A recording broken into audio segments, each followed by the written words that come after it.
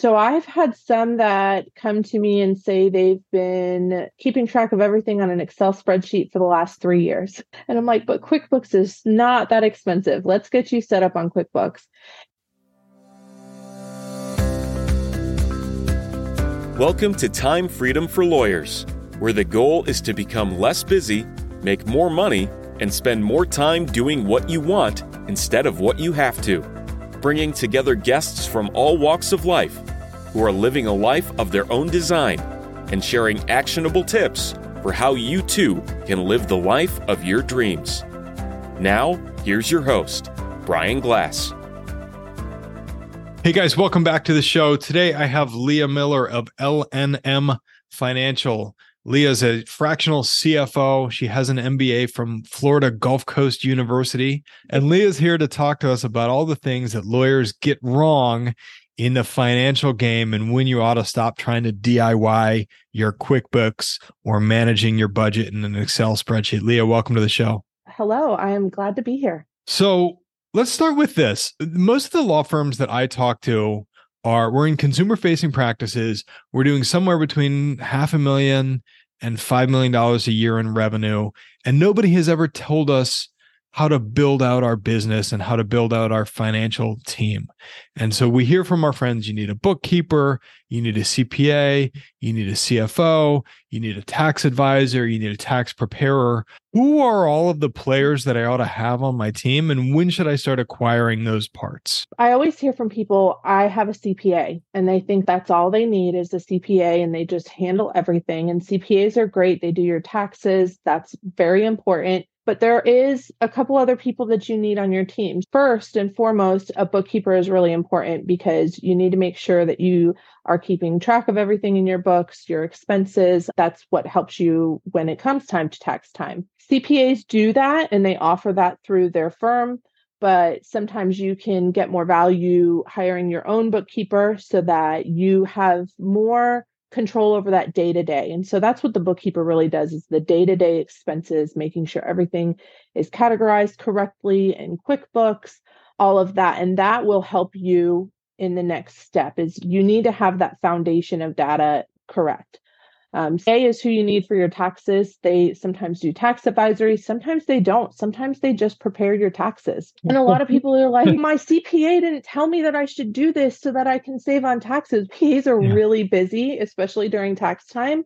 And so it's not top of mind for them to stop and say, hey, you probably should have done this last year. And so if you are expecting your CPA to do those tax advisory services, you need to have that conversation with them or look at getting another tax advisor if that's what you need to do.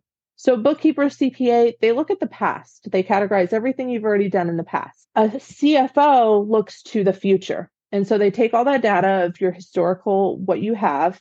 They look at what you anticipate in the future, your settlement, your income, whatever industry you're in. And a CFO is going to help you make those strategic decisions for your firm or your business for growth, or if you need to hire somebody, or what kind of marketing can you afford. And so they really help you make the future decisions for your firm, whatever your goals may be. And so that's what a CFO is. People are like, what's a fractional CFO? Fractional CFO is for those firms in that range that you said, the 500,000 to probably the 5 million, who do not want or cannot afford to have a full-time CFO on staff because it's a big cost. And so a fractional CFO just looks at your data, then works with you a couple hours a month and gives you that insight, and you work together as a team to make those decisions. If you're thinking that you need to hire another paralegal or an attorney, then you can ask your CFO, hey, what does my cash flow look like in the next 6 months to a year? Am I going to be able to sustain this position? In the personal injury realm, you're looking at 12 to 18 months before you're seeing income from the cases you're taking in today. And so if you have a new attorney start today, they will bring their own business in and they will bring their own cases in, but you're not going to see any revenue from that for 12 to 18 months. Do you have the revenue now to carry that attorney until they start generating their own revenue? So That's short part of that. You have the money to invest in the attorney until they're generating their own revenue is the way to think about that. And the thing is that most of us think about employees and other attorneys and paralegals as costs. And if you're thinking about them as costs and liabilities in your balance sheet, you have a problem. And it's a people problem because they're not going out and generating business on their own and becoming assets for you. So the financial planning and projection, I think that makes a lot of sense in many practices, family law, corporate law, where I'm billing by the hour. And I know that I can increase the amount of money that I'm making in one of two ways. I can work longer hours or I can raise my rates. But talk to me about how that works in personal injury law and what kind of data tracking I need to have to be able to give to my CFO for them to project out in 6 months, here's what we expect the revenue to look like. Because it can be very lumpy depending on what time of year it is and how many cases you settle and what the size of the cases are. In a personal injury firm, you should be tracking every time you have a case come in, what do you anticipate that case to settle for? And what are you looking at timeline wise?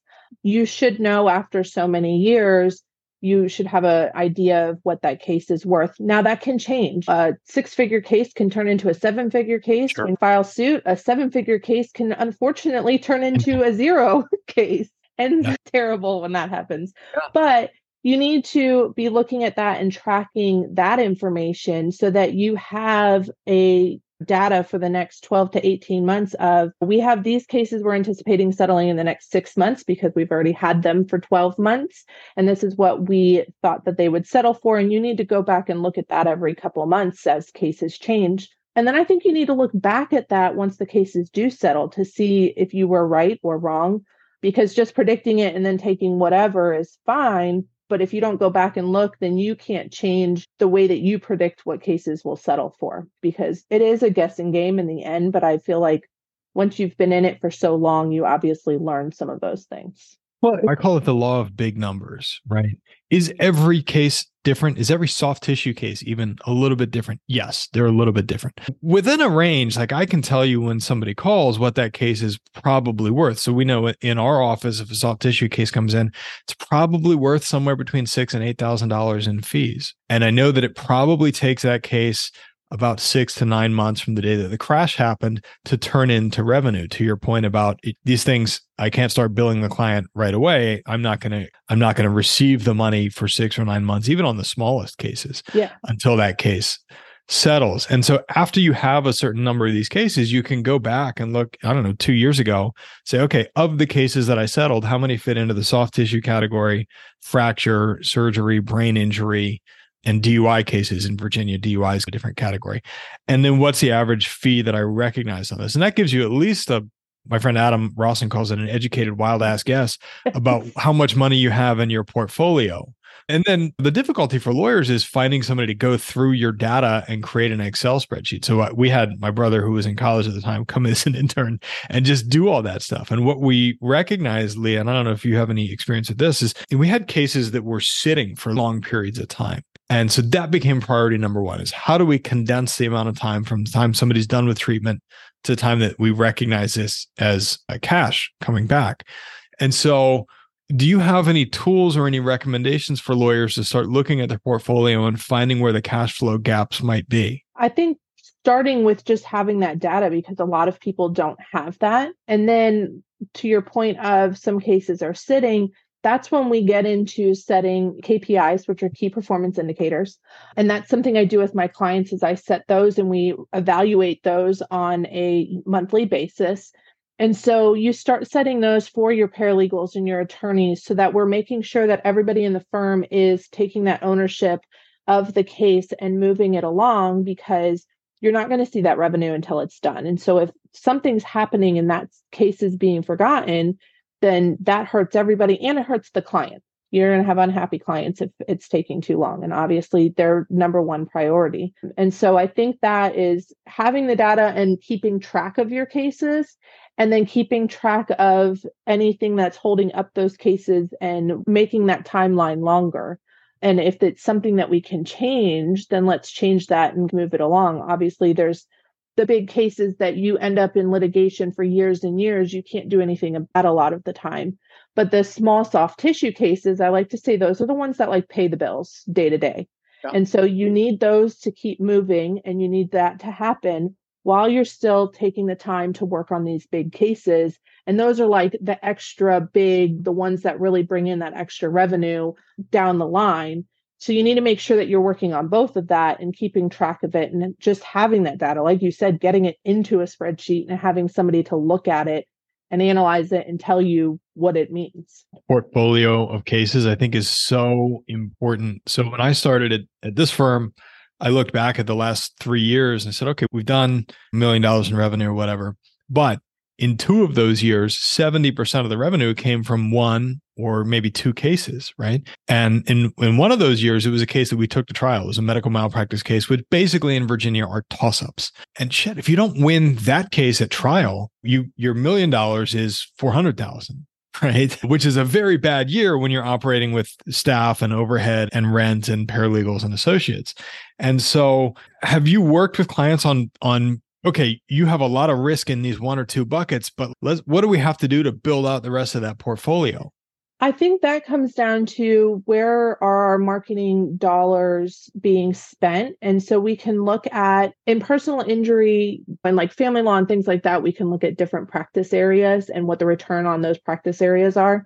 Obviously, in personal injury, there's not a lot of different practice areas, but we can look at the medical malpractice, the DUI, the soft tissue, and see what our return is on those, and to see if do we need to ramp up our marketing for these kind of cases so that we can bring in those smaller cases that are bread and butter. They pay the bills day to day, so that we're not hurt if we lose that one huge medical malpractice case throughout the year. And so we really want to diversify what we're doing with those cases, if that's your business model. And I feel like that's how the personal injury world works a lot of the time with that. So the problem with that business model, the top heavy business model, is that when you end up in a year like 2000 or not 2000, 2020, where all of the trials got canceled and your business model relies on you going to trial, all of a sudden your income goes to zero.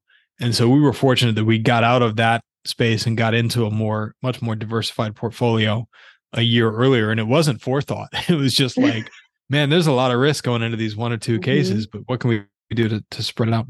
You mentioned KPIs. And so I'm curious if you have off the top of your head in an auto accident practice, a list of KPIs that a firm can just start with. I think a big one is demands, how many demands we're getting out, because that's how we make our money pre-suit, is we're getting those demands out. And so keeping track of how many of those are going out, and that goes to tracking what your paralegals and your legal assistants are doing as far as requesting the medical records and things like that. And so there's a lot of productivity KPIs that are involved in that, which can seem to the paralegals and the legal assistants that you're micromanaging and watching them.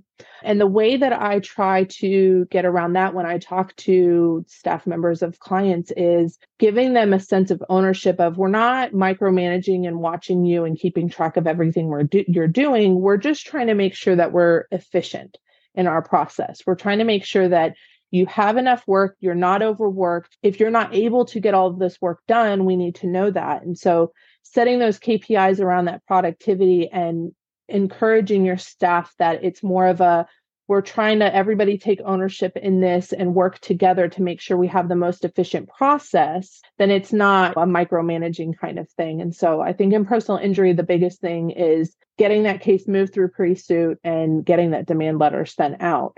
And then, because that's where you need to generate a lot of that. The other part of that, though, is recognizing that if you're not getting the demands out, that maybe it's because we're not supporting you in the way that you need to be supported, right? If you're a paralegal and you're doing everything from answering the phones to answering discovery to requesting medical records and police reports to putting together demand packages and negotiate with insurance companies, that's a big, broad job. And maybe the answer at the end of this KPI discovery is that we need to hire somebody underneath you, like an assistant who can go out, or a VA who can request all the medical records, compile them, so that we can elevate you to your highest and best use, which is putting together demand packages, getting them out the door, and expediting the money coming back into the firm, right? Yes. And I think that's where the operations and the financial part of firms come together, and they're not separate, because you need to look at those operations and make sure that we are being efficient and we have the staff we need, or that the staff we have is doing the jobs that they're best at and that they should be doing. And then that directly relates to the financial part of it. And that's where you generate the revenue and all of that. And so keeping track of that data as well will help you make decisions in your firm as if it's a business, not just trying to be a lawyer. All right. So I got my firm up and running, firing on all cylinders. The money's coming in. When can I take some money out of the firm? So that's where we're going to get into the cash flow. And that's where we're going to look at your portfolio of cases. And we anticipate that we're going to have this great time in the next 6 months. But after that, the next 12 months looks a little bit lean. So you can take some of that money from the 6 months, but you can't take all of it because you're going to need that cushion to get you through that lean time. And I think that's where using some strategic decision making really makes a difference, because I know people and probably smaller firm owners who are just getting over that 500,000, getting to that first million and really seeing that money for the first time. They may settle that $700,000 case that you're talking about, and they're like, hey, great, I'm going to take all the profit from that. But you need to know that the next $700,000 case may be 18 months down the road. And so do you need to take a little bit less so that you have the money to keep that buffer? That, and then it's also, hey, good news, you can take a distribution. Bad news, it's all going to the government, because you need to keep your profits retained in the firm. So that I think is one of the real struggles of the solo and small law firm owner is when can you take it out and how can you actually keep some of it? Because you can look on paper and you're making multi six figures, but it certainly can not feel that way sometimes, because you've got to keep so much of the capital in the firm for those lean months. And then you got to write a check to the government every 3 months. And so my sense is if everybody paid taxes the way that small business owners paid taxes, by writing a check instead of having it deducted from every other paycheck, we would have a very different tax system in the US. But how do you manage that feeling that every time I take money out, it's not coming to my account, it's going back to the government or back to my employees? And like on paper, I'm making all this money, but it certainly doesn't feel that way. I think that goes back to having that whole team of a bookkeeper, a CPA, tax strategist, and the CF, so that you can understand, one, are there expenses we need to be looking at to get you those extra deductions? Are we operating in the right way to maximize your tax deductions? And so that's where you're going to get a tax strategist to come in. And I have some knowledge on it, but I won't say I'm an expert in any way, shape, or form on taxes. But that's when you want to do that. And then your CFO can help you make decisions within what is left over when you've decided how much has to go to the government, because you obviously want to save for that.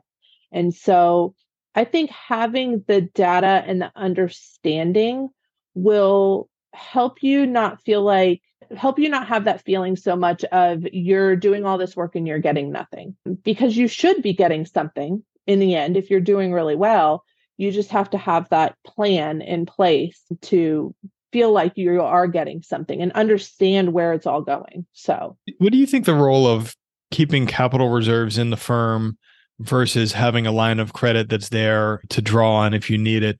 Like, how do you balance that thinking? I think that comes down to, a lot of it is risk when it comes to debt and things like that. Is, do you want to have the risk? Do you have the cash flow to keep paying off that line of credit? What kind of costs do you think you're going to have come up? Because as you get into those big cases, you're looking at a lot more costs. And so I've seen it done both ways.